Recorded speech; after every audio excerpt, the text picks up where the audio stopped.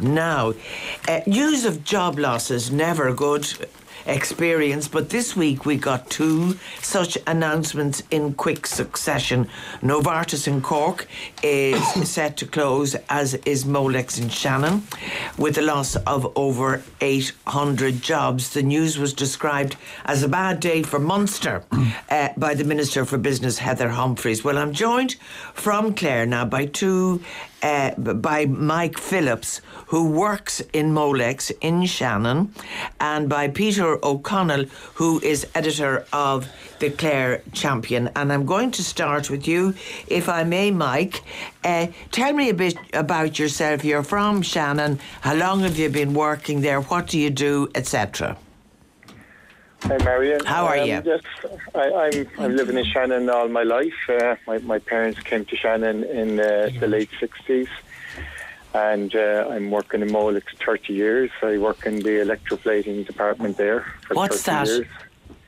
Electroplating, it's putting metal onto other metals with electricity and chemistry, so very sciencey. All right. But it's not a very common kind of job that's done. Is very specialised.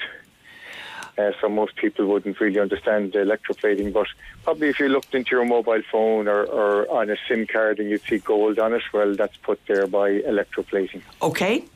And tell me, in terms of the company and your experience of working there and the rest of the workers, is there anger, fear, Molex was a super company to work for. I mean, the benefits in there, the way they treated their employees was generally excellent, and there was a company, I'm working most of my life in there and would never have considered working anywhere else, because most people that would have worked there would have been quite happy working there. And working conditions were good? Working conditions were brilliant. They're a rural company.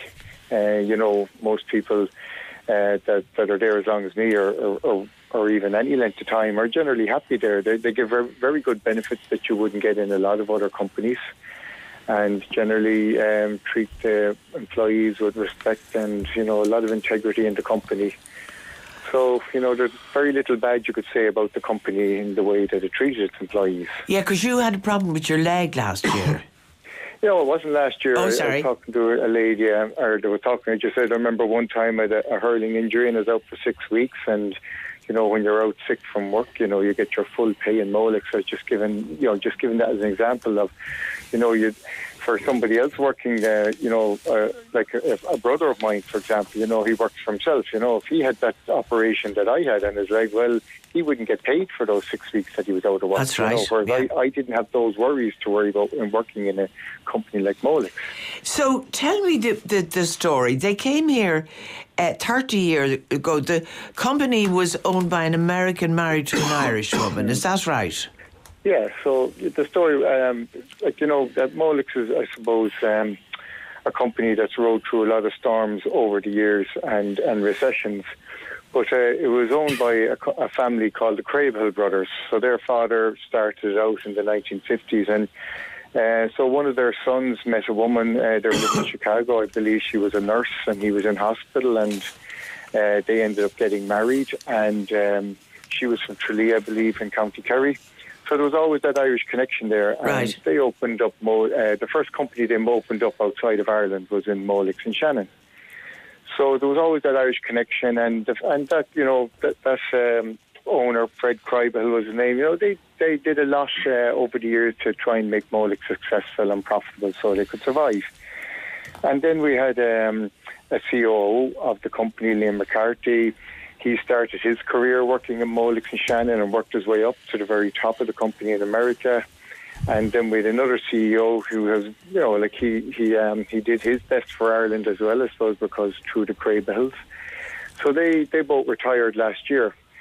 So Molex, the Crabehills children, none of them wanted to take over the company, and so they kind of were forced to sell the company to a huge company called Koch Industries.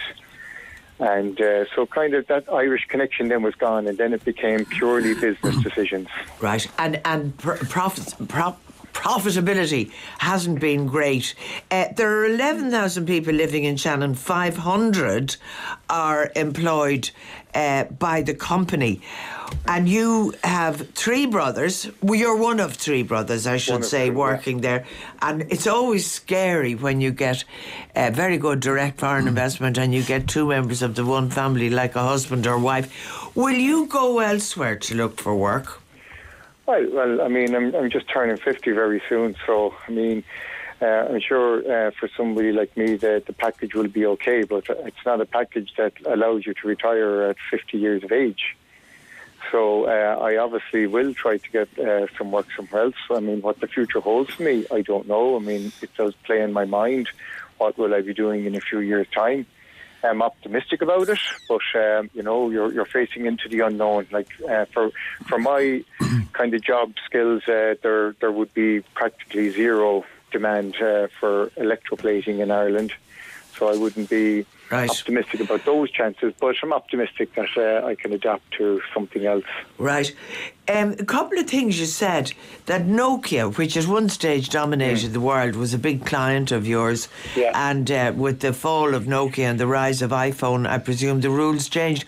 But that this work is really done elsewhere now, that it's done in China, Philippines. Yeah, well, like Nokia was an example I used because, you know, and it's if you consider, like, Nokia was our biggest customer by far. Most of our revenue was coming through Nokia, and then Apple invented the smartphone, and pretty much, you know, most people will know that nobody buys a Nokia phone anymore. So we were all very busy working for Nokia, and then pretty quickly it all stopped, and we were very vulnerable. But it just goes to show, you know, that the Craigbhill family at the time, they did everything possible to keep us going through that tough time and reinvent ourselves with new products and things like that. Okay, just before I go to Peter O'Connell, did you see this coming down the track? No, we all knew that things weren't going well and that there was going to be big changes, and it was only announced by the CEO of the company on a mail to everybody about a week ago. And we you know, like that, and it's not only Molex in Ireland, but there'll be other plants affected, you know, to get more profitable, as simple as that. Okay. So we were looking at the recent investment in the company, and there was, you know, plenty of money being spent on the best technology and all those things like that. We assumed that there was a future, but there was a kind of a new direction being taken more towards medical parts. And so we assumed that the factory was safe, but that there might be, you know, maybe 100 to 200 redundancies. But everyone was just absolutely shocked when the announcement came. Yeah. Peter O'Connell, editor of the Clare Champion, you say that this will remove the equivalent of 24 million from the local economy. That's quite a lot. Yeah, it's a very significant figure, Marion. There's no question about that.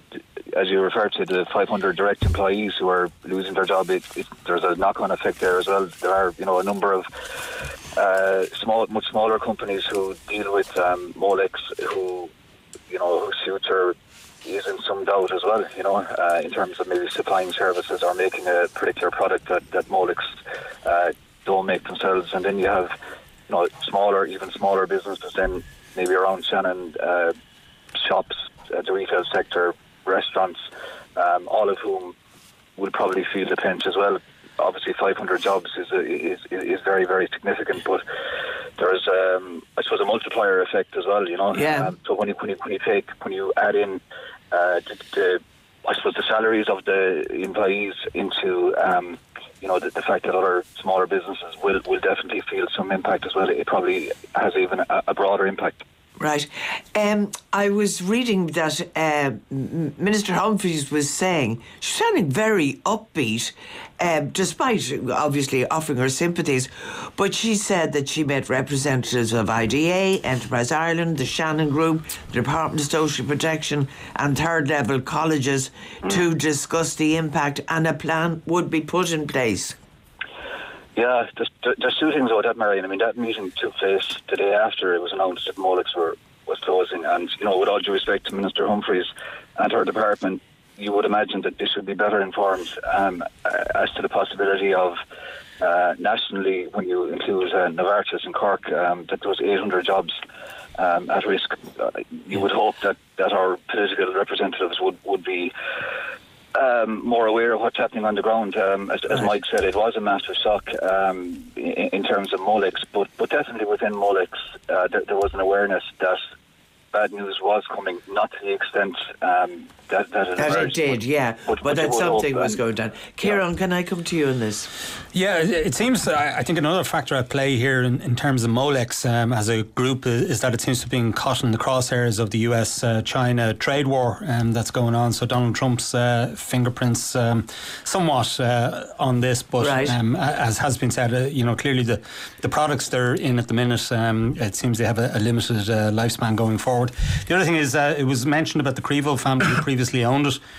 Just to say, they're still invested in Ireland. They're the people behind Ballyfin, the 5-star hotel in County Laois. Yeah. They are, yeah. And they spent, I gather it's like about 5 going on 7-star. Yeah, and they spent, well, we don't know precisely how much they spent refurbishing it, but somewhere between 50 and 100 million euro.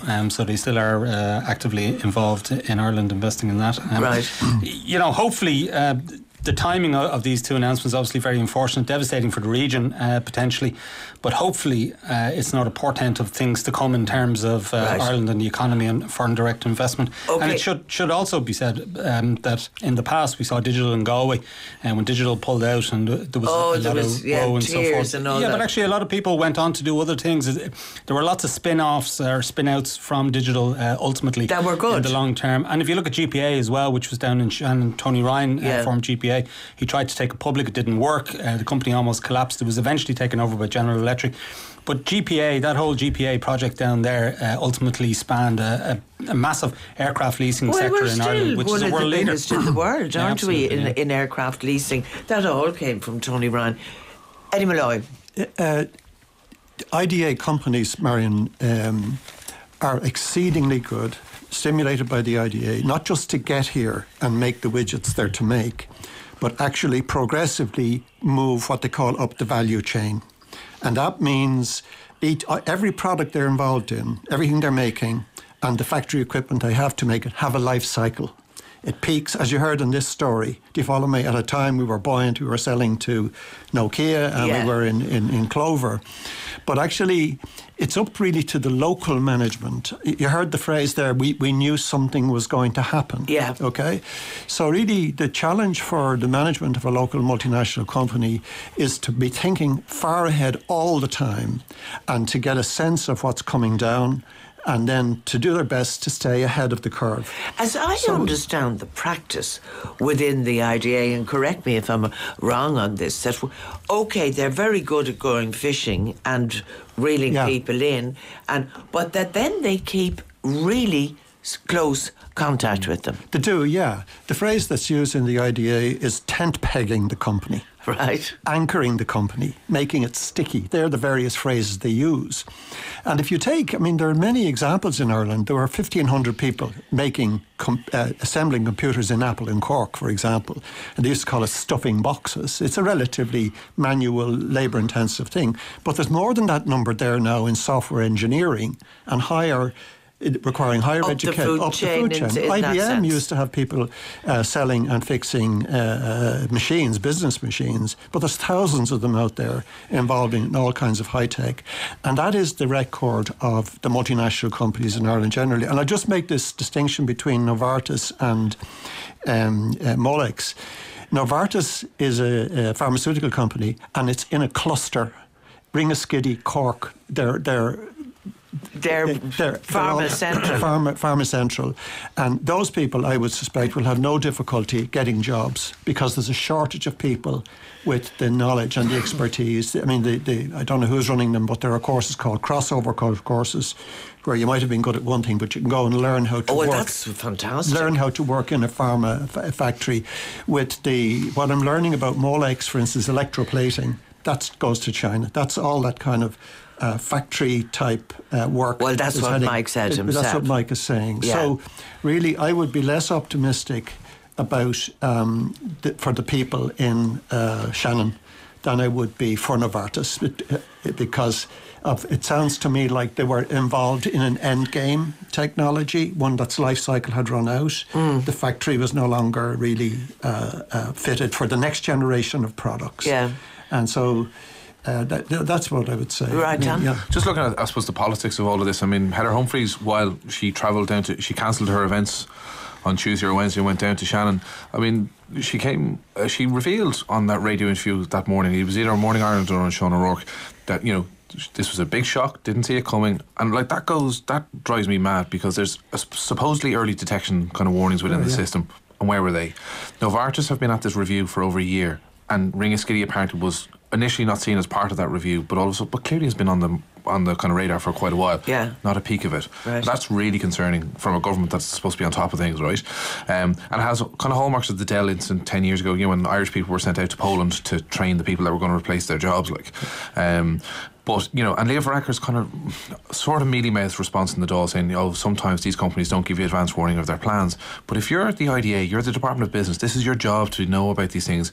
Ireland is a small country, you know the grapevine, you should hear, like, and particularly if in the Molex circumstance that this, you know, something was kind of on the radar. That surprises me an awful lot, and kind of goes to show that. How do you react to that, Peter?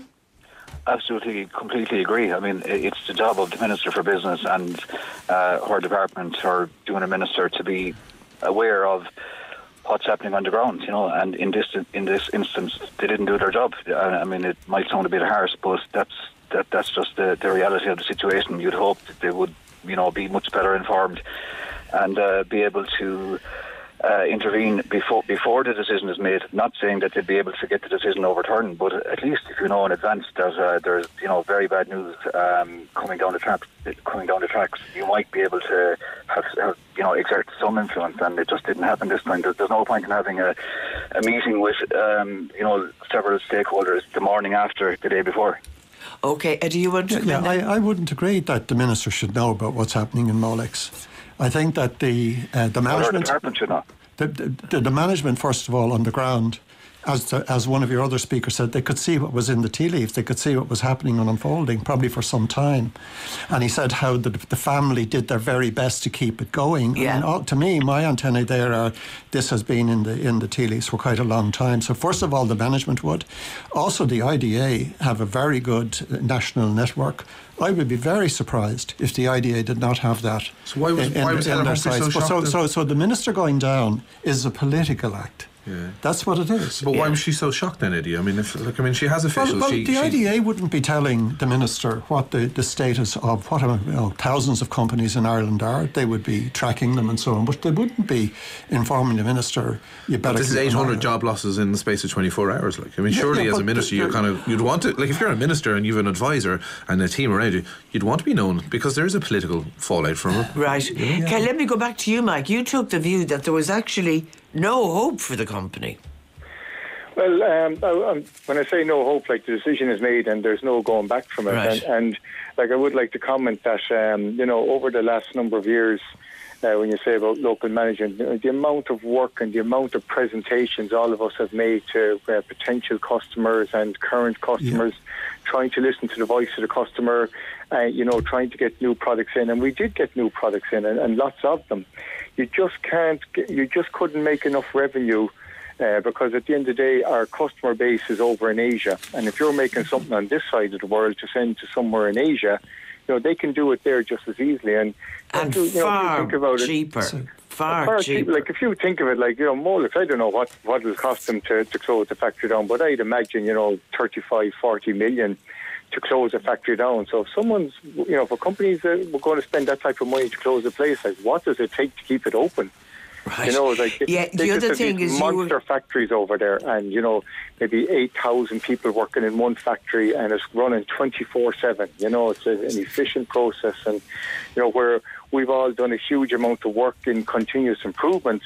over the years, and projects and investment in better technology, and that you just couldn't, feed the corporate monster, I suppose. Yeah, and you were saying that one of the two plants in China, monthly revenue of 55 million. Yeah. And ours is 8 to 9.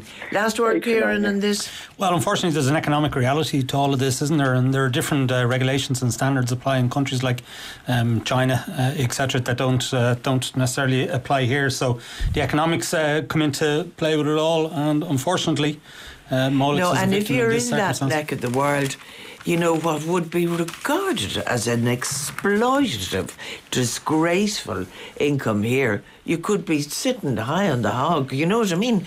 In the sense that 10,000 a year and you'd be right up there.